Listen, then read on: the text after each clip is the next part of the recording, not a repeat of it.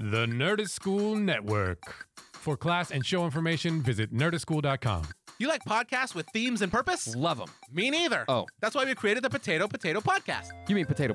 Sure. Great, then check out our show. Every week we have a special guest from the world of improv and entertainment. We promise we won't stay on topic. And with some help from the human bag of garbage intern Rich. We're best friends. Nope. And the voice of reason, Sam. You're doing this ad wrong. We make a show that somehow makes sense. We've been told the show's like hanging out with your best friends, but let's be honest, your best friends are kind of jerks. Yeah. So check us out every Wednesday on the Nerdist School Network. The Navis and Frank present a comic book podcast.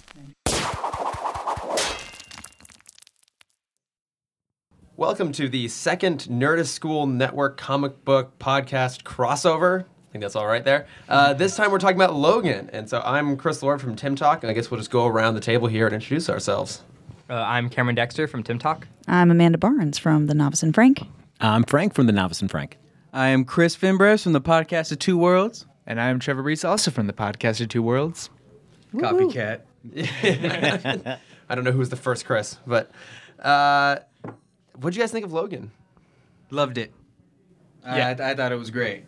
It's amazing, fucking amazing. And the character of Wolverine, for me, is really personal. Like, it goes between me and my entire family. I used to love the 90s cartoon. I used to freak out every time it would come on. And then so my older brothers used to start messing with me where they're like, well, you know, I'm Wolverine. And I used to get real upset and cry and want to fight them. I'm Wolverine. How could you say that?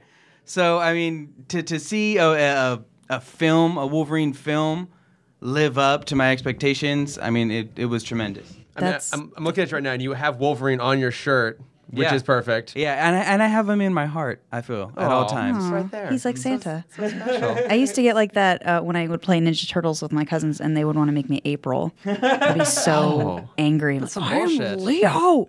I am Leonardo. I'd get so mad. Sexist. But yeah, Logan. Well, I just have a question, Chris. So somebody that's Wolverine's in their heart. So how you felt about Wolverine's portrayal so far? It took me a while to get used to it. You know, I didn't really like the first couple of movies, just because I was so like into Wolverine as a comic book character and in the cartoons. It was kind of hard for me to accept like that's Wolverine. But as I got older and more movies came out, you appreciate that this is just a version of that. And in this cinematic universe where that's Wolverine, I thought he did a great job. Wait, so you didn't like X2? Not really. I mean, interesting. I mean, they're as opposed to X3. Yeah, no, it's a good movie. And I would say it's better than the first X-Men. But I don't think, you know what I mean. Especially all the movies that we have out now. And like I'm critical of those movies, but they did make break a lot of ground and make a lot of way for these movies to be made. So I appreciate them for that. But as far as this one, I feel like this, even it being a Wolverine movie, was still the best X-Men movie, like right, and then second would be Days of Futures Past for me. Do you still appreciate Wolverine Origins? No, I was fucking furious when that movie came out. Does anyone appreciate Wolverine Origins? I think for Liev Schreiber. Him as Sabretooth, I thought that was a great recast. You know, I will give you that, actually. He is really good in that. I know there were rumors that he might make an appearance in Logan. Oh, I thought he should have. Yeah, and I would have liked to see him come in there, but what can you do? Cameron? Yeah. I loved the film. It was fantastic. It was such an interesting kind of take on the superhero genre where, I mean, we talked about it briefly in Lego Batman, where everyone's just trying to deconstruct the stereotypical setup of this film, of this genre now, that it's nice to see when people, you know, play with different aspects. Like my big takeaway from this was how little action there was in this movie. And I really enjoyed that. You really got to live with the character and live with these connections, and it wasn't just about flashy. You know, it was the first half of the Wolverine. Like, I love when you just kind of get to live with these characters and be a part of their lives, and then, you know, a giant metal robot pops up. Or a clone, you know. No, I mean, there's so much that I want to say that's so good about this movie. Well, what do you think it says about just the X-Men franchise that this and Deadpool are probably the two most successful versions, and they have just pretty much one solo character and kind of strip it down to maybe a few kind of supporting characters, but that's pretty much it. Is that, say, like, these X-Men films worked better if with fewer characters? I think they know their audience. They know their audience. They know people that have grown up with these characters are now of the people who watched the animated show when they were kids are now the age to buy R-rated movie tickets.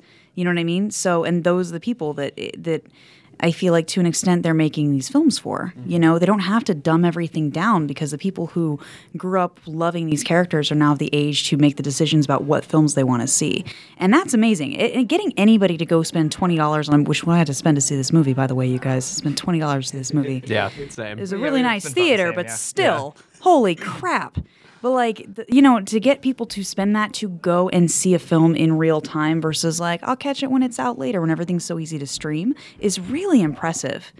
You know, I think they know their audience. You look like you're gonna argue with me. Well, no, but I'm also saying it's like a year after X-Men Apocalypse, which that was a terrible movie. Yeah. Did anybody see X-Men Apocalypse? No, yeah, I did. I didn't love it, but Like- I think to your point, it's also like it's none of the audience, but the tone too, right? It's like making these movies rated R worked because like Deadpool is just raunchy and sweary and bloody and violent, and Logan's an asshole, and like letting him get to be violent and just I love that they got Professor X to start dropping F-bombs too. Like that made me so happy. It's such a departure from his character. But like Anytime Patrick Stewart curses, it's just like a gift. it's so delightful, right? You just can't help but smile even if he's really cantankerous. And I think that they just knew like, let's just make the most authentic version of these movies, and that just happened to be that they work better as rated R. But I think that's what other movies, including some of the X-Men movies, haven't known quite what to do, is what's the tone to strike. Yeah. Well, and that's why what's so weird about the R-rated Batman vs Superman. Like, though, I mean, I know all of us have talked ourselves blue in the face about why that movie sucks, but it's cool to see that Deadpool like created this market and allowed for these movies to finally be R-rated. But we're gonna start seeing like the bad side of that now too, of like forcing the grittiness onto characters who don't deserve that. Because Deadpool, yeah, Wolverine, yeah, these guys exist in worlds that are dark. Fantastic Four. Fantastic do it. Four. Let's make it dark and Cronenberg-y. Like, yeah, that'll sell. That's like, what they've been missing. That's Yeah. why they're 0 for 4. When I They think just of haven't Jack had that R Kirby, rating. the king, just Cronenberg. For me, it's just consistency, right? In this, it was consistent. They set the tone. The tone happened to suit the character, and they maintained that reality throughout. You know, when you saw Stephen Merchant's name come up, I was like, Oh, yeah. man. And then he was fantastic. Oh, yeah. Because he's a good actor, right? Who gets typecast, and I think did well as that role, as that part. But I think that I agree with you. I'm a little worried they're going to be like, oh, well, people are spending money on R-rated movies. Like, that's what we got to do. It's like it only works if it comes from a place of suiting the character and serving the story, you know? And I think this did. Yeah, and absolutely. And you guys talking about tone absolutely nails it on the head. And I think with like Captain America, Winter Soldier, it was kind of like a political thriller. I think you could do different genres with just superhero characters. And I think this being like a Western, I think that's a good sign going forward. Not that it's R-rated, but it was able to tap into this completely other genre with these superhero characters. So you're not just watching superhero movies. Yeah. I think it was really cool. I think for Patrick Stewart to be able to play a different range in that character was really cool for me. Oh, Did yeah. you guys think that was awesome? Because how often, I mean, how old is he in real life? He's Late 70s? He's older. 70s So something? what a beautiful thing, I think, to be able to play on that when people are, I'm sure as you age, I see it happen, you know, people start to treat you like you're like, oh, senile or whatever. You know what I mean? It's like, and you get to play this character that I think plays into those frustrations of being like, I'm not, like, I know, I'm right.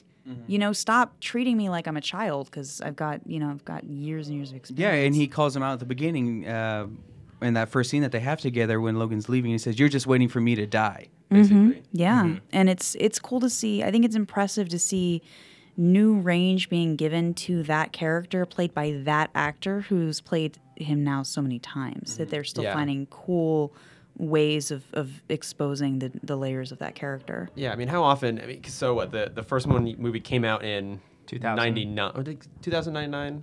I don't know, whatever. But I mean, I think people keep saying 17 years is about the time frame from the original one to this one. Like, for Patrick Stewart, like this is such a huge departure from where he started. Now, I'm probably the one person in this room that didn't love this movie. I liked it.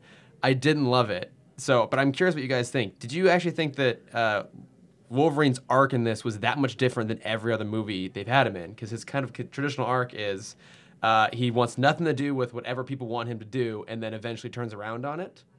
And I felt like that was kind of the same thing again. Maybe done better, for but his it's kind of the character, same thing, definitely. yeah. But I think what this movie did better was have it be a lesson for Laura. I feel like because he said, a man can't break his mold. You know what I mean? He's Mark, and you can't shake that mark. So I think Logan is who he is. At the beginning of the movie, he's trying to like hide from that and this and that. But I think him teaching that to Laura about her not being turned into what they made him, like leads to her not being in that Wolverine trope of having to go through that over and over again. I will say the one part of the film that I did have an issue with is when they go to Vegas and they're hanging out at the hotel, and then Xavier has a seizure again. I feel like that was very repetitive of the first time we had that, back when they're still in Mexico. So I was like, I feel like, I don't know if we really gained a lot out of that sequence. I feel like you could have stripped that out of the film and really not have lost anything. I think it's more just like creatively, you just have to introduce it. Because what that scene illuminates is he was the one responsible. Because, I mean, a lot of us knowing the basis of this, knowing the Old Man Logan story, I think we're all sort of assuming Wolverine caused the death. Wolverine is the reason for their exile. Wolverine is the reason for his own brokenness. We really find it's Xavier was the cause of it. That we find that what he did at the casino was what he did in Manchester and killed the X-Men. And so I see what you're saying because it does sort of lose that oomph, but it also does introduce it, because if you're just introduced to Xavier losing his mind all of a sudden, then you're just like, wait, what the hell, like, what's going on? But I get what you're saying. I mean, the other thing they do introduce is that he's watching Shane there with Laura, and then they bring in the Shane kind of callbacks in there. But I also feel like, man, that was a lot. Oh, other than getting to see a slow motion, knives slicing into a man's face. Then all right, then there you go. There was some pretty cool stuff in there. Yeah. The Shane, I thought Shane was such a perfect inclusion. Like it is symbolic of what they tell us very similar stories.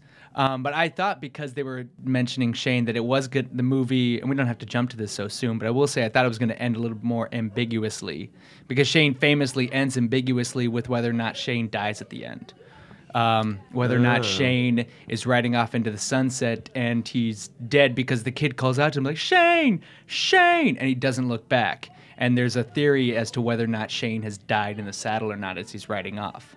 And so I was wondering if the movie was going to take that same cue and give Wolverine a little bit more of an ambiguous ending than what we got, which was clearly very definitive. Oh. What I was ready for was post-credit scene, hand pops out. That's what I thought too. Just We like, start like the Marvel zombie movement. like one little tiny shunk, like the one that he'd been messing with all film, just like slowly pulls up. The dirt starts to shake up. Yeah. Oh, no. Well, he's 200, like going off the cinematic X-Men universe, he's nearly 200 years old. Yeah. I looked it up. It's 1845 is when his claws pop.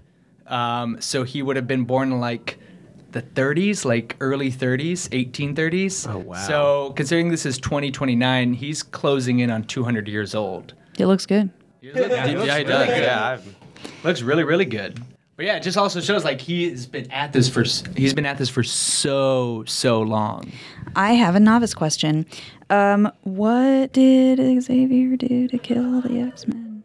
Why? Oh, so I wanted to bring... What happened? I wanted to I'm bring this kind of up. glad they didn't bring it up in the movie, because I'm like, oh, well, it's clear with so many lines that you know what I mean, that you don't know, but it still gets the point across. But I still want to know what happened. Okay, so you think it does still give enough information? I have questions, and I'm actually like familiar to an extent with the So with the they property, interviewed the but- director, and the original script called for the original seizure being the first scene of the movie. He had a seizure, and I guess it went on long enough that it actually started killing the X-Men. And Wolverine, because he has like his adamantium, I assume that's usually I would assume it'd be his healing factor. Yeah, the healing factor. He was the only one that could survive and gave him the antidote. And so that's why he kind of brings it upon himself to take care of him. At least that was my interpretation. But how come there were no? I remember we talked about this, but I don't remember. Like, why were there no mutants born after that? That doesn't solve that problem, right? What was the guy's name? Xavier Rice, right? Donald Price, and then Donald Pierce and Xavier Pierce. Rice. Yeah. So there you go. I guess I think I understood this Rice had been basically introducing a mutant gene suppressant. That's why no more mutants were being born. And then I think, Cameron, were you saying that he was also killing them too, or I couldn't quite figure that part out? Well, he rounded them up, right? He even said, early on, Caliban helped that company round up the mutants that were left. And even like when they stop and they meet that guy and his family on their farm, the guy even talks about, all the company's been buying up all these fields so they can make their own stuff. Mm-hmm. And that's what they're using to suppress the mutant gene in people. Yeah. Corn syrup. Were they also... Was the suppressant also killing some of them too? That's why, or maybe... No, I imagine they rounded them up and started just killing them. But that's why there hasn't been a mutant born in 25 years. Yeah. Because some of that was a little bit confusing. And I mean, let's be honest, the X-Men timeline is a disaster. Yeah. Complete disaster. So, I mean, is this supposed to have taken place after Days of Future Past, or are we just kind of running the assumption that it's kind of its own thing? It does take place after Days of Future Past. I don't know exactly how many years, but it does take place after that. That's as far as like James Mangold said. Mm-hmm. Okay, yeah, because I think Days of Future Past, the flash forward was what 2023, 2024, and this is 2029. Mm-hmm. But now it's an alternate universe. Well, the universe that we see at the end when Wolverine's talking when to Cyclops has his weird new goggles. Yeah, he's got Cyclops and Jean Jean are are back. there, and we see Hank McCoy Yeah. and everything. So that's from that point. So this is about 5 years from that flash forward, which we assume Wolverine is brought back to the same point of Days of Futures Past, just on this cleaned up timeline where the Sentinels didn't take over the world. It's just the same point in time. Yeah. I guess It's that fucked. that didn't quite fly for me. Just a little bit. Mm-hmm. There was the idea thrown out that I really enjoy that the continuity only exists for what you're watching in the movie before it. Oh, and yeah. Everything else is just kind of, up in the air. It's always a 2-movie continuity if you scroll through the films. That kind of works. With the obvious exception being Wolverine Origins. Forget all of that. No, it fits everything. That's the constant. If you think about the X-Men films are all like kind of depressing because they constantly keep losing and getting killed off or eliminated. And then so you see always at the end, do you want to see the X-Men always just being on the losing end and always being kind of mutants being kind of diminished? And well, that's been happening in the comics for the last however many years, right? Oh, and I've not enjoyed that either. Yeah, me neither. And they're just now starting to kind of ramp up the mutant involvement in Marvel Comics, which I don't know why they went away and tried to get replaced with Inhumans and all that. But so yeah, I mean, the mutants are always kind of destined to lose, and no matter what medium you kind of view them in. Yeah, I guess I didn't. Maybe part of the reason I didn't love this one was that it was yet another kind of like extreme dystopian kind of case for the X-Men. Like we had seen it once in Days of Future Past and it got resolved. But I think part of it for me too is that like as much as I love this as like a standalone Logan, it also does feel like it is the end too of like all the movies that started back in '99, right? So whatever we get from this point on is going to be with the new cast.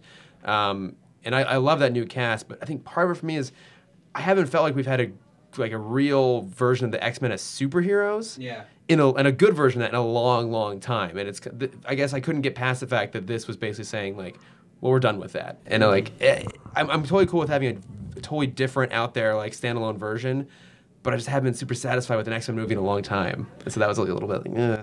Because I think it does make it seem like Days of Future Past is talking about they make the clean timeline, everybody's alive again and it's great, but no, we still end up at a really crappy place anyway. Yeah. Mm-hmm. Yeah, we get nothing in between, and like it's clear. I think all of the sweet X-Men stuff that happened in that universe happened in the comics that Logan had. Yeah, clearly, yeah. Like they had all the suits on, they're all traveling together. It looked real sweet, but I guess only a quarter of it happened. Yeah, we never got the suit. I but we did get the hair. We got the facial hair though. Yeah. Oh yeah, that was pretty great. At the end. I was pretty pleased with that. For me, I haven't seen another. It's been years since I've seen an X-Men film. It's been so long since I've watched one on TV or gone to a theater and seen one. So for me, this one, in my mind, I'm basing it kind of more as its own standalone thing, even though it is the end of this arc. I loved it just as its own film. completely. I think I still had questions, but I think you could walk in and see this movie. A girlfriend of mine came and saw it with me, and I don't think she had any idea, like maybe what we were seeing or what she was getting into, because I heard her go, "Holy shit, she's a kid!" Like next to me, as the girl was like attacking, and I'm like, "You had no idea, did you? Like what you were even getting into?" But I think just as a film, I think it's really well put together and really nicely done. And I think it makes you ask enough questions about the backstory, but I think you can watch it and understand it and enjoy it without necessarily knowing too much about the backstory. But I don't know, that's just me. Also, like, just it shows how much this whole film franchise has been based on Patrick Stewart and Hugh Jackman. Yes. Like the entire thing. I'm is kind of just like, uh-oh. Yeah, You guys like, are was- screwed. He was the first one to find Wolverine. Like the X-Men movie is Xavier sort of trying to pull Wolverine back from the brink, and that's always sort of been their relationship.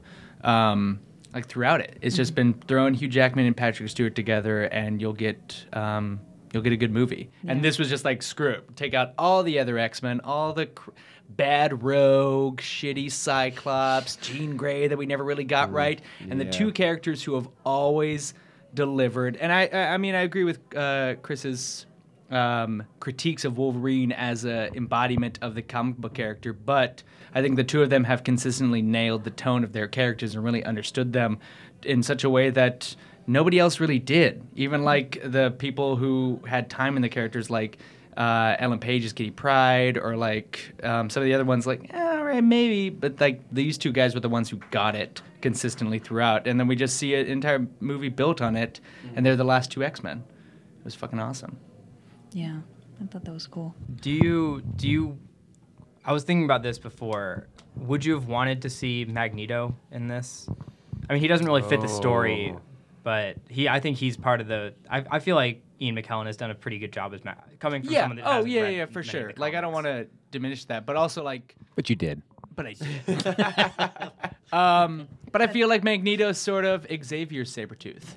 It would have been cool to see their thing wrapped up, but I think probably Magneto's dead. Yeah. He's got to be dead. Oh yeah.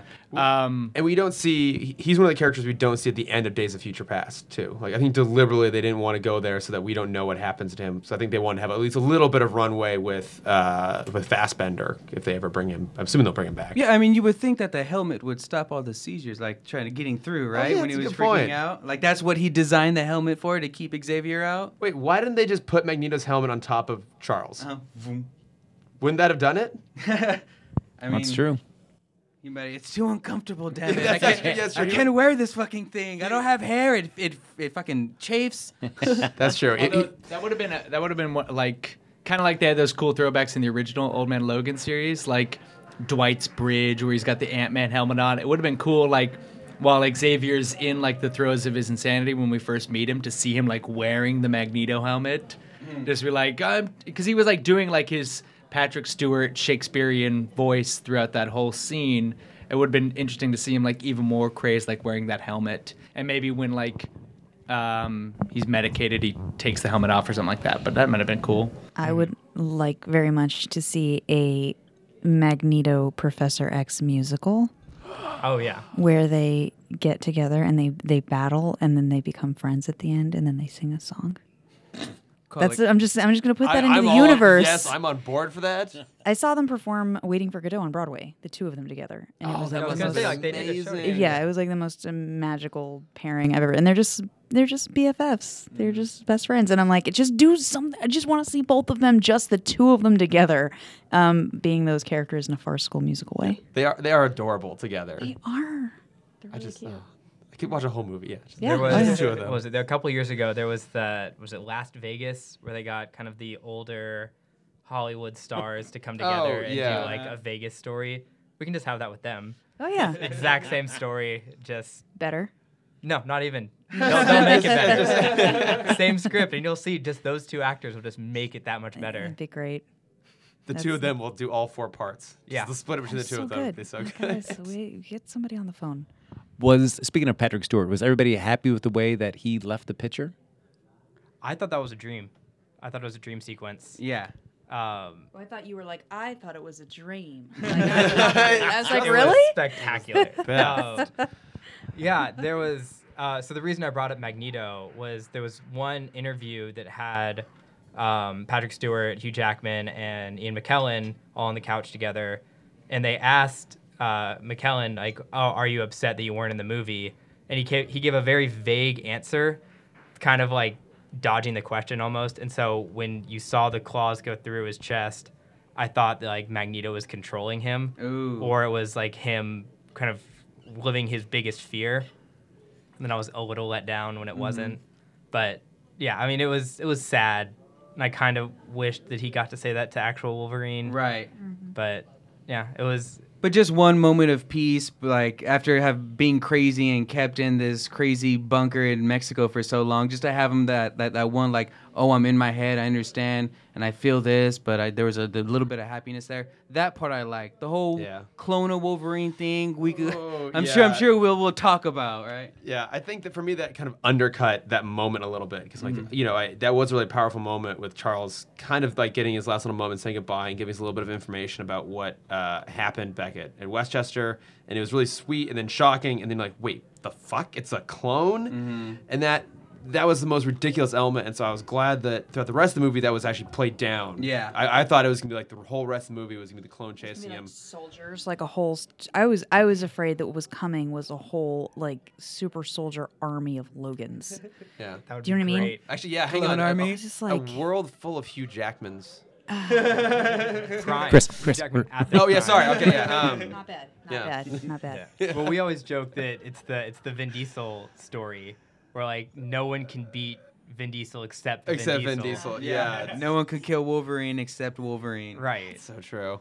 But if you look at the Xavier thing, it's his choice that he makes everybody stay in that house. Wolverine wants to keep going. Yeah. Like, no, we're in a home. We're going to stay here for the night. And then everything goes down. So it's not only he that gets killed, but then that whole family they're staying with, they end up getting killed as well, just because Xavier was selfish.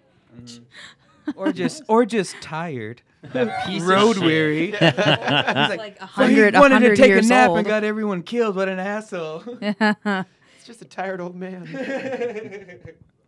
Well, Chris, I mean, you did bring it up, the clone Wolverine. Like so many times in superhero films, it ends up they fight their opposite number or just like a duplicate of themselves. What's the consensus of the room? Did people like the idea that he fought a X-24? No, I didn't like if you were gonna do a copy Wolverine, just do mechanical Wolverine, since the Reavers are the enemy of this film, and they're all mechanically enhanced. So if you had a mechanical Wolverine thing, I could see that. But I felt like if you were gonna have Sabretooth anywhere in the movie, that would have been a cool place to bring him in. Yeah. Almost like Albert from the comics. Yes, exactly. Who was designed by Pierce in the comics. I didn't mind it so much, but there were some things that bothered me that I was like, did another scene go here that got cut for time? Because they had that whole thing where they're like, well, he only listens to the doctor. And the doctor's like, hey, come here, boy, come here. And then he just kept ignoring him. So so I thought, I was like, oh, Clone Wolverine's going to kill the doctor. He's going to be like, yeah, right, motherfucker, I'm not listening to you anymore. And that didn't happen. So I thought it was a little weird. Like, it felt like... information was given that wasn't paid off later, so I thought that was a little strange. Yeah, I didn't love it either, because what I really liked up to that point was that because they had depowered Logan to the point where other people were a real threat to him, that just kind of made it more interesting. But I was a little worried going in that the antagonism was going to be kind of soft in the third act, and I thought that their solution was kind of clunky, which is like, oh, we'll just get a younger, better version, more powerful version like that. Well, I didn't think it was as clever as the rest of the movie had been in terms of doing something different. I don't know. I feel like this whole movie is deconstructing what Wolverine's left the world, and that's his rage and everything. He's like his animal instinct, which is embodied with the clone, and then there's the goodness and humanity that he's found in himself, and that's in Laura. So that was how I was reading it. I see everything like it is, like especially what Frank was saying, like the third act. Iron Man fights the Ironmonger, Captain America fights Red Skull, Thor fights... Like, all of them are opposite number fights. But with this one, I don't know, it felt like it was so tightly involved in Wolverine and deconstructing this character that I didn't mind that it was a clone, because then it just maintains that circle. It makes it even tighter. Like, it is sort of ridiculous that it's a clone of Wolverine, but at the same time, then it keeps the focus on Wolverine and not, like, Sabretooth or something like that. Yeah, that's a good point. I thought... they could have used Dakin, his son, And I thought the battle could have been with who's Wolverine's rightful heir, like who takes after him, his biological son, who's mad and crazy, or this clone who has his heart. You know, I thought that could have been a cool aspect if you wanted to tackle it that way, like a better reveal of someone to take him down, who if you want to keep that circle closed, you know. Yeah, for sure. That actually would have been a really cool idea. Yeah. What did you guys think overall of Laura? Just the way they did the Fucking character? amazing. I love her Yeah. so Probably, much. other than the Wolverine Professor X relationship, she was probably the best part of this entire movie. She was Oh, yeah. wonderful. Killed it. She was so good. She literally killed it. She killed it 87 times over the Yeah. course of this film. Well, it took what, an hour and a half where she even says her first word, and she does such she's just silent. She's so good. Yeah. in those But moments. you knew what she was thinking and feeling the Yeah. entire movie without her having to speak. The actress who played her killed it, man. And just yeah. smart choices being made, I think, with the character. Like not even just her acting choices, but the way that they wrote her. The choice to make her female, first of all, I think is cool. It could have just easily been like a little boy. And to make her, Mexican native. Like, Yes. I think that's Thank you. like, I fucking baller, stood up and cheered when she you started know? speaking Spanish. It was That- yeah, that awesome. was It was really such a cool I reveal. wanted Yeah. to Great. I wanted to bring this up because it's my one like little nitpicky thing. If they're all cloned and raised in Mexico, why is she the only one with an accent? Well, I don't know. I think most of them look Mexican. But and Richter kind of had like an accent where he knew both. But I think she's just like young and feral, and she didn't speak much. And that she did speak, she got in Spanish. But just the fact that I got a bunch of Mexican kids running around with superpowers was the coolest thing I've ever seen in any superhero movie. It was really cool. And like weirdly, I don't know why it also felt so timely, but it did to Oh, me. yeah. It felt very timely in a way that I like. I mean, there's some obvious ways, but I'm like, man, it also in ways that I couldn't fit my finger on because they're trying to get north. They're trying to go to the border to be safe, And I was like, touche, without beating anything over the head. Yeah, and You you know even what I mean? had the guy standing up in the limo in the beginning when Oh Logan's God, driving. those USA! exactly those Yeah. douchebags in the limo. Ugh, like that looks about right. Yeah. Yeah. And Welcome to Tijuana. Yeah, right. Well, and it is really timely too. Because think about it. This would have been written a year and a half, 2 years ago. I would imagine. By the time they actually wrote it till now, and yeah, there is a lot of like really topical themes going through there. But again, yeah, it's like. This is why I love movies like this, because you can have those things in there and you can have those ideas present and they're not like right in your face, but you can connect with them like, oh, like it has a positive thing to say about like people, or it has like it's putting a good idea onto the world, and it doesn't have to be like I don't know, like a topic movie. I don't know the word I'm looking for, but yeah. No, it didn't throw it in your face like, oh, these kids are a different race than all the other mutants you've ever seen. Yeah. It was like, these are kids and they're abused. And Gabriella, the lady who was raising her, even said like, hey, they think that we're poor and stupid. We're poor, but we're not stupid. Right. Well, I think too. I don't know. I really liked her a lot, and I was like, I don't remember the last time I saw a film with a little kid like that, with a little girl who didn't have a moment where she was like adorable and precious, and like this girl was not adorable nor precious. She was fantastic. And she, her acting chops were amazing, but she was strong and vulnerable in a really adult way, but she was never fucking precious. But I love that. I love that scene where she's just riding on, like when they Oh my, yeah. when Xavier and Wolverine are watching the video, and then they look up and she's just riding the horse. Oh, There's yeah. just something about like her stare, and it's just like it shows that she's been robbed of her innocence, like fully and completely, to the point of not even knowing how to handle this like kids ride. Right. She's just like sitting like, and it's like almost like when you see her start it up again and get to see like her like face The straight little on. flicker. Yeah, Yeah. it's just like a little bit of flicker, but then she's just like in the motion of it, but yeah, it's just so crazy to see those little flickers and moments too. Could you imagine if your daughter had adamantium claws and was a ninja? I'd finally like her. She's finally earned my love. Now, for 17 years, who was excited? Because I know you screamed and jumped up there, but did you scream and jump up when Richter was introduced? Finally, after 17 years, we get Richter in the film. Yeah, and because I was just expecting side characters that were just invented for the movie, but to have an actual new mutant in there and be that, like, that's him. In that universe, that's Richter. And yeah, that whole thing kind of meant a lot to me specifically, I want to talk more about, if we can, about Stephen Merchant's character. Mm-hmm. So you guys all know who he is. Yeah. Yeah. A little bit. Okay, what's his deal? Because it's kind of the same thing, right? They alluded without. I thought because the movie was already long, and I didn't feel like it was too long, but it was a long movie. So if they had added all this exposition in there, it would have been awful. But I would like to know more about him. In the comics, he's a Morlock, right? Yeah. He can track mutants. Mm-hmm. That's basically it. He's a Morlock, so he lives under the sewers, and he could basically tell where mutants are. But he comes like a henchman of Apocalypse. He has his own arc, but that's essentially it. And he was also portrayed as a different guy in Apocalypse. Yeah. He also wanted to get married to Kitty Pryde really bad. Who did? Caliban. Oh, It was in the comics, though. so okay, so that's really it. Like, there's no like. Why do you think they picked him? I guess just because of the Because he skin could track sensitivity, or- mutants. Yeah, I guess that must have They been. needed a way to find these guys after hunting them down. Yeah, you are right though. It is an interesting choice because I mean, the X-Men specifically, just the number of mutants that are out there. Like, I mean, every movie has either had far too many or sometimes not enough.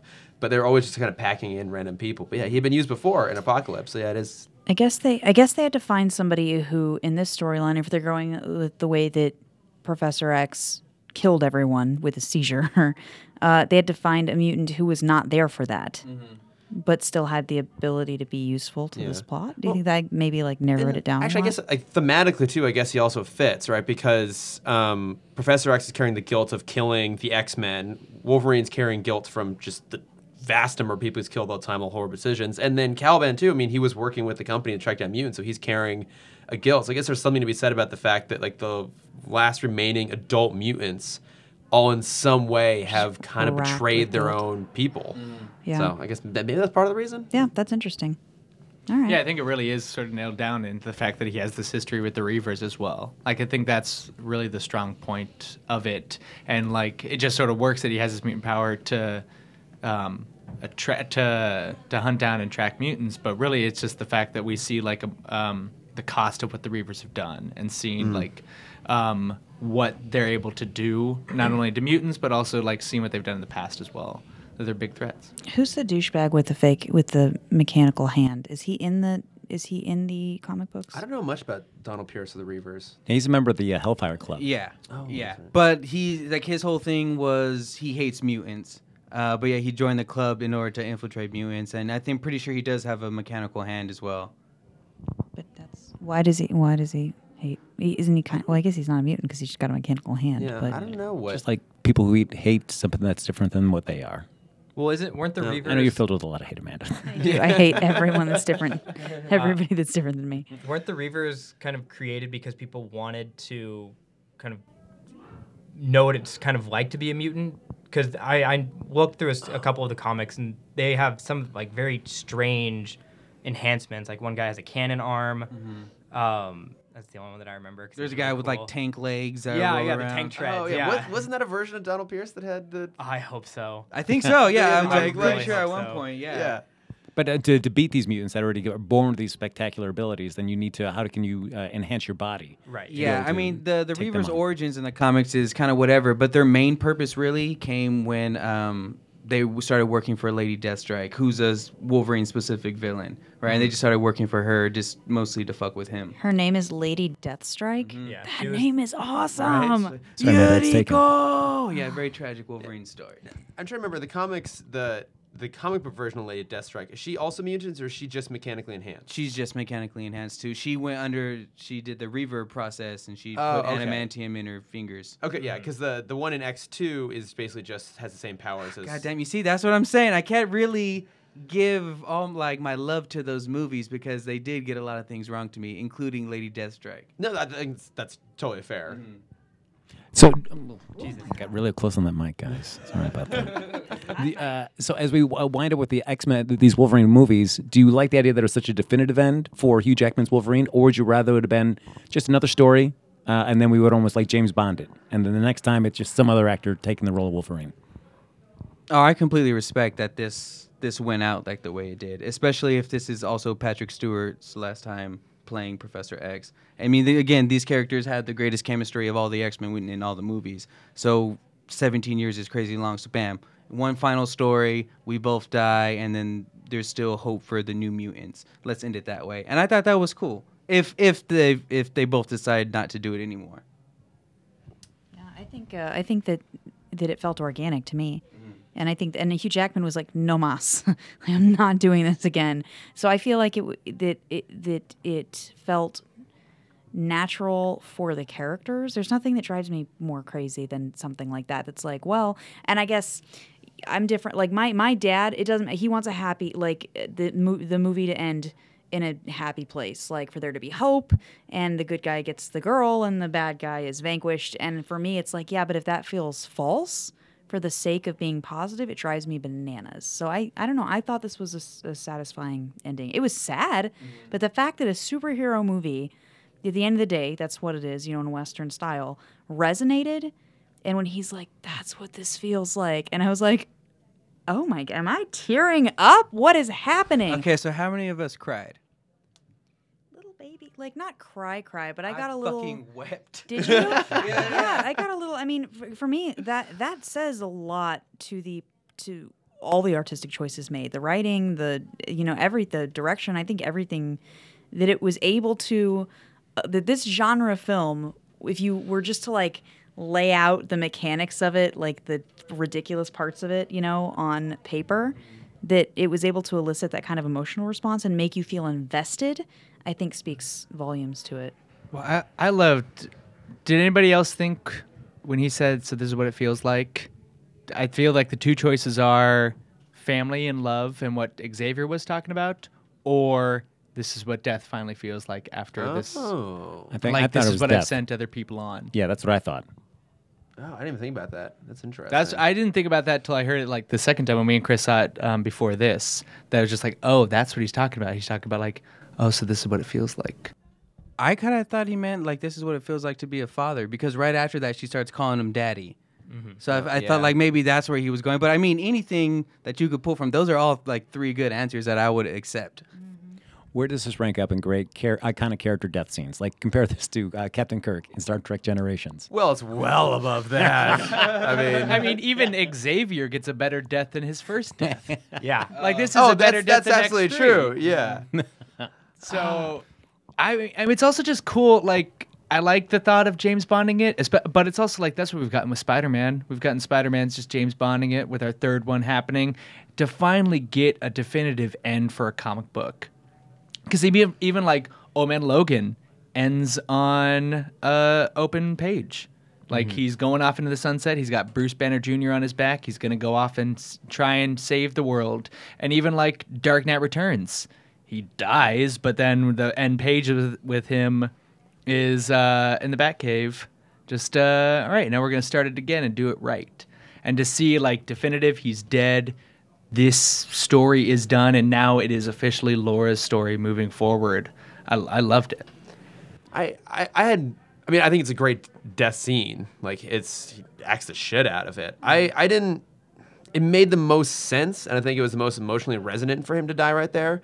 I would have liked maybe a little bit of ambiguity. I kind of like those endings that like you feel like this particular story has come to an end, but there's more to go. And maybe part of my problem was that it felt very abrupt. Like there's all this stuff happening, and then there's really no end to the movie. It's basically he just dies, and she goes off with her friends. And I want to keep following Laura, but I also don't really like the world they built in this movie specifically. So I was always kind of hoping that whenever they got rid of Wolverine, Logan as Wolverine, that they would introduce Laura and X-23, and she would kind of take on that role in the broader X-Men and bring that dynamic in. You can't do that now. I guess I want to see her story continue, but I don't really want to see the adventures of Laura in a world where there are no other mutants, really. I don't know. I think they should have taken the ending of X3 and just tacked it on the end of this, where you see Magneto in the park. And he just wiggles the chest piece. Keep that ambiguity. Turns out Magneto was alive this whole time. Right. Yeah, he is in the film. He is in this universe, but nobody talks to him. Nobody calls him anymore. No, he's still trying to get that whole chess piece to move. It's been a lot of years, but he'll get there eventually. Do we think this is the last time Hugh Jackman will ever be Wolverine, or if Ryan Reynolds said, hey, why don't we just do a Deadpool Wolverine movie? Just two of us, we just have fun. That he'd come back and he'd do that. I think he's done. I think he will have a cameo in Deadpool 2, but I think it'll be as Hugh Jackman. And what I want is Deadpool to like just learn that Wolverine died in the movies and just be so heartbroken. And he sees Hugh Jackman. He's like, "Why would you do that to us?" This ties in organically. How about that sweet Deadpool trailer? Oh my God! Movie. Yes. Your thoughts? I was convinced for a second, like, all right, they're opening it up with the death of Deadpool, and that's like the start of what the end of Mutants is the death of Deadpool. Yeah. And for the whole, like, for a little bit, I'm just like, all right, this is kind of crazy, this is kind of wacky, but I'm in.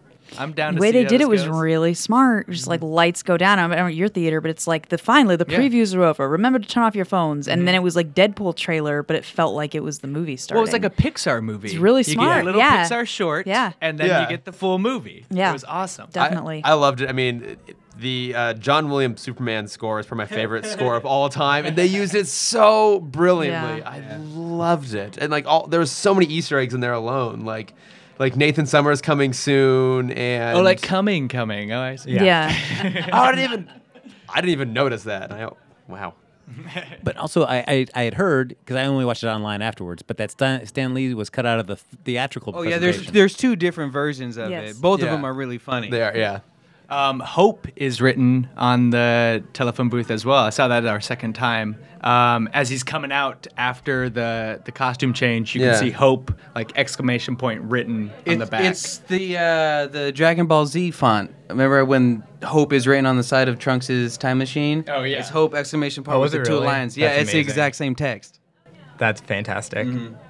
Can you think of anybody right now that could take over the role of Wolverine, or is it going to go to some kind of unknown, and they're going to be able to take it on and see what they can do with it? Depends on. Oh, go ahead. Sorry, I was going to say it depends on. Although technically he should only be like 35, right? Like he should look like he's in his mid 30s because that's when he became Wolverine. The way they do his aging is always a little bit ambiguous, But yeah, he's always looked like an adult. Like you never had like a Peter Parker sort of phase of him where he's just, no. Well, skinny yeah. and No, we like- had little boy like James Howlett in Origins, but yeah, I think an unknown. I also think they just don't need to do it again for a while. I think there's so many other mutants to explore. But Did you guys notice that Gambit's face on the comic book cover looked a little fat, a little Channing Tatum-esque? Huh. Channing Tatum. It was a big I Channing didn't Tatum even head. notice that. I was like eagle-eyeing him like, that's motherfucking Channing Tatum's head. It's all round and shit. It's not skinny and Yeah. properly Remy LeBeau. It's fucking, they're still trying to get that damn Gambit movie off the Still ground. trying. They're still trying to give him the accent. I think the delay is just him. Like they just He can't quite nail it. He They has just you go in and the whole movie is just him dancing dressed like Gambit. That's the whole he doesn't thing. say a word. I'm fine with that. Yeah, I mean, probably still go see it, but I'd You want should to know have that's to what strip I was in the getting bayou. But if you think, like, given the success of this movie, and it's certainly going to do great in the box office, it's already done great this weekend. I don't know. I can't imagine them going more than like 3 or 4 years before we see some Wolverine on the film. I feel like that's just such a great character that you don't want to leave that hanging on the vine for too long. to. See you in 3 to 4 years. This exact same booth. That's true. We'll be back. Microphones. Well, they don't know, what do really have to nail their next couple movies without him. The 80s or what is it, 90s X-Men yes, movie. they They're going got to do the New Supernova Mutants. Yeah. Coming and then- down the yeah. pipe, which will basically think just be Dark Phoenix again. Which, I mean, you got to start with good Yeah. Phoenix first, though, right? Before Yeah. you go dark, Well, I mean, you have they- to start they with regular Phoenix. Kind of did that in Apocalypse. Yeah, you saw Phoenix Ish. briefly. Yeah, but we also saw the same thing in X2. Like, Yeah, we saw they- her briefly, and then we saw what happened in X3. So. Yeah, they did such a great job setting her up in X2. Oh, yeah, that was real cool. damn it, Singer. Did I hear? So are there plans to do? Because it just occurred to me, how awesome would it? Well, I think it'd be really fun if they did a very like an 80s full on 80s X-Men film, like old costumes from like the almost like from the animated series, like and really kitsched it a little bit. Is that what they're doing? Because I think No, that the would, 80s that would film be was awesome, Apocalypse. though, right? That was there. If they had a chance to do it, and at the end of the film, they all kind of appear in costumes, but Yeah. it's fucking 10 seconds worth of costumes. Wouldn't it be great if they did that though? Wouldn't Yeah, that be I know. that's what legitimately I really want to fun? see. Yeah, like they have never really been superheroes. Right. And like just do that, and they came so close. But I think they're so bound to Singer's aesthetic, which worked at the time, but we're now at the point where you can do full comic book costumes. Look at everything else Marvel has done, and they're like, I think they were just too late getting to that. I wish they would do a period piece, like it set in that time with Yeah. those costumes and make it bright and make it all those things with a really fucking awesome soundtrack and have it be like all the fun of Deadpool with the accuracy of like Stranger Things. Yeah, but You know no, what I mean? they'll probably do it for the 90s. Let's be honest, like the 80s would have been way more fun than the 90s. It's just Yeah. gonna be a whole bunch of like grungy. grunge and pop, and it's gonna be Especially when you had the terrible. arcades and all that stuff and bright colors anyways with the 80s. Yeah, no, that was a missed opportunity. We got that Star Wars joke though. Yeah. Oh, that was an the apocalypse. third There was- one's there was- always the best. Yeah, or there was the a worst. weird. Well, this awkward is meta the joke. first time that an X-Men trilogy has stuck the landing then. Because X3 sucked. Absolutely true. Apocalypse was the less, I mean, you could say it either sucked, but it's definitely the lesser of the three Oh, of those. absolutely. But Logan was the first time that, this is the series that progresses 1, 2, 3. Oh, it absolutely does. I mean, after one, you can only go up. God, that's so true. Burn. I love too that you watched like The Last Stand. You're like, man, they can only go up from here, and then they still found a way. Yeah. So there's always been, just really quick, one last question. There's always been those rumors of an X-Men, a live-action X-Men TV show. And with the rise of Marvel Netflix, I think this is kind of the time. I think this is like the best time to do it. Do you think that we'll see them kind of emerge on either TV or on a distributing platform, be it Netflix, Amazon, Hulu? Oh, they're gonna try. I don't know. I mean, if you guys have watched Legion on FX, that show was amazing. It's great, yeah. It's almost perfect. But they're doing another one for Fox, right? And they just Yeah. signed dude who played Bill Compton in True Blood as the lead. Oh god. Oh yeah, Stephen Moyer's the lead. Yeah. and And I don't know what that one's gonna be about. Amy Acker. Right, was Yep, she's in there, yeah, from she's in Angel there. and- yeah. So Mhm, it's Matt Nix who did Burn Notice. It's his show, but I think that's more of that's not the X-Men though. It's like it's looking at what happens to a family when some of your kids are mutants and all the persecution stuff. Oh, So okay, I think okay. So it's like Alex Mack. Yes, kind of. It's. You don't remember Alex Mack? I remember that show. It was great. I think they're doing what almost every single X movie has done though, which has been like not being an X-Men movie, being like something kind of different. So I think there'll be good shows, but it's not. To your point, I don't know if we're gonna get like the X-Men as a team on TV. It would be nice though, and we could all hope for something like that. Yeah, I just want Yeah. like a Justice League Unlimited style where Oh, every fuck episode yeah. is a different like grouping of 3 or 4 mutants, and then And I go think on they need to do a new adventures. cartoon as well. Absolutely. There hasn't been an X-Men cartoon since Logan and the X-Men or Wolverine and the X-Men. I never Yeah. watched was that. the Was it last any one. good? There were, you know what, it the had a animation couple. was okay, but some of the stories were really good. Okay, it's worth checking out. And I feel like the struggle with that is just like CW, where they can't use a lot of the big tier characters in Yeah, their that's TV true. show.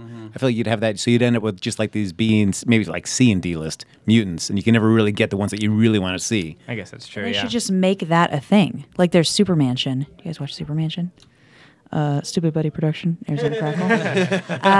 Do you know anybody that works there? We'd love to get it in. What I don't know. It is, since my views do not necessarily represent those of Stupid Buddy Productions or their affiliates. But yeah, I think that if they're gonna do that, I wish they would just have fun with it and then make it awesome. These are our B and C listers.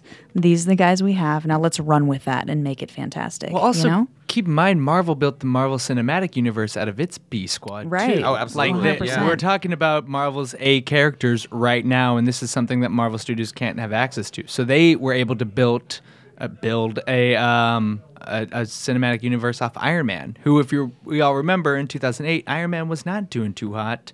He Rocket was- Raccoon.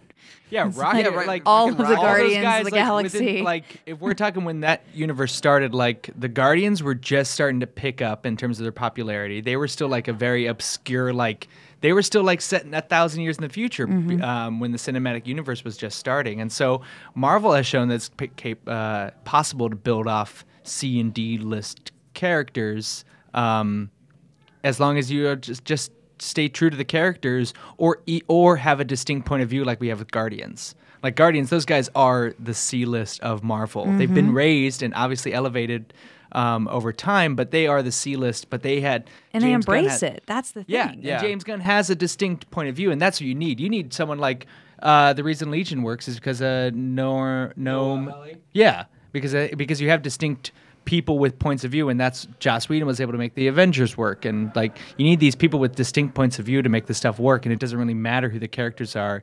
You'll be able to work something with it. Yeah, and I think that looks like at least Fox's strategy going forward is to kind of embrace their B-level characters. Like we're getting Deadpool, that's going to lead into X-Force with Cable. They're doing the New Mutants. I forget who's directing that. The guy who directed, I think it was Fault in Our Stars. Let me look this up. But if we can see Cannonball on screen, that'll be enough for me. I'd love that. And you got Arya Stark playing Wolfsbane. I mean, that movie looks pretty cool. And I think if you were going to do like a better X-Men movie, you could restart it with them. yeah, and I the rumor is that McAvoy's coming back to be like properly Professor X now, no hair, in the wheelchair, leading the team. I'm excited for that. I think that could be a lot of fun. Maybe that'll be kind of like their kind of 80s, 90s, kind of maybe more fun aesthetic. So maybe. Just to hear the line, I'm nigh invulnerable when I'm blasting would be great. Just hear somebody say it in a live action film. What did you guys think about the Berserker finally? Because I feel like this movie really caught it both with Wolverine and Laura. And that's always been a big part of the Wolverine character, was that he would just kind of lose himself to his rage. And I mean, I've seen it in a few of the other movies, but in the fight scenes, and they're not very long, which I kind of like because they're like Western gunfights, bam, bam, bam, bam, bam, and then it's over. Right, yeah. And I think the I'm trying to imagine this movie without the R rating, and it's almost I don't know what funny. the fuck that would look like. Yeah, exactly. It'll look like all the other times Wolverine has killed people in these movies. You Where they just kind of just see him put his side pan. hands in, and you could just kind of picture what that would do to somebody. This movie actually shows you what those claws do to people's bodies, to flesh and bone, and I thought that was fucking sweet. Yeah. No, I mean his final like rage run, like because again I was kind of like waffling all the way through, but that last moment, like, oh, this is fucking awesome. Yeah. I do like that because it's also like he's filled with rage, but his body's not capable of it until he ends up injecting himself. Then he finally can do it. So I feel like that was a cool moment where it's like he wants to, but his body's not letting him do it. I love, on that note, the consistency of I see it drives me. One of my pet peeves is when I see films and the whoever it is falls and takes like a nasty fall, and then they're like, oh, okay, well, I'm fine now, and it never comes back.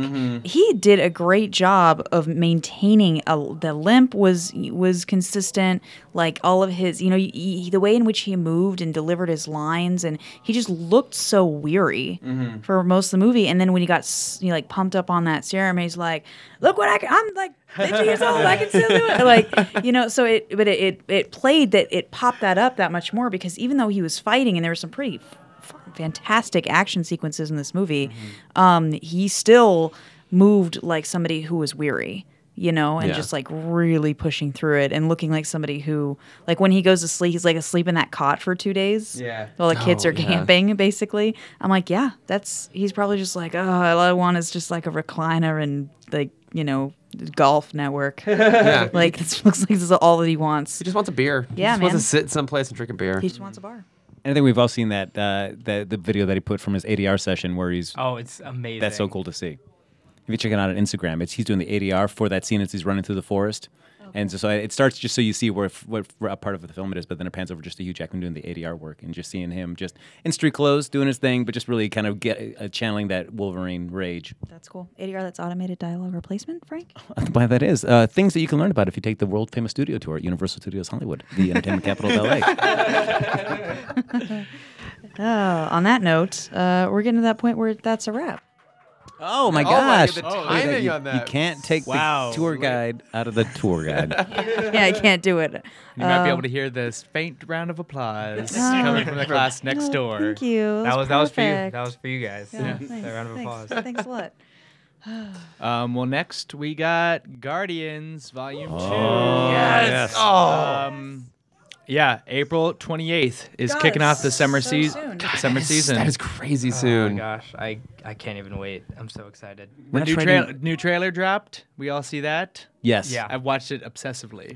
I love that Fleetwood Mac song now. Oh, I know, The right? chain? I've listened to it wonderful. so many times.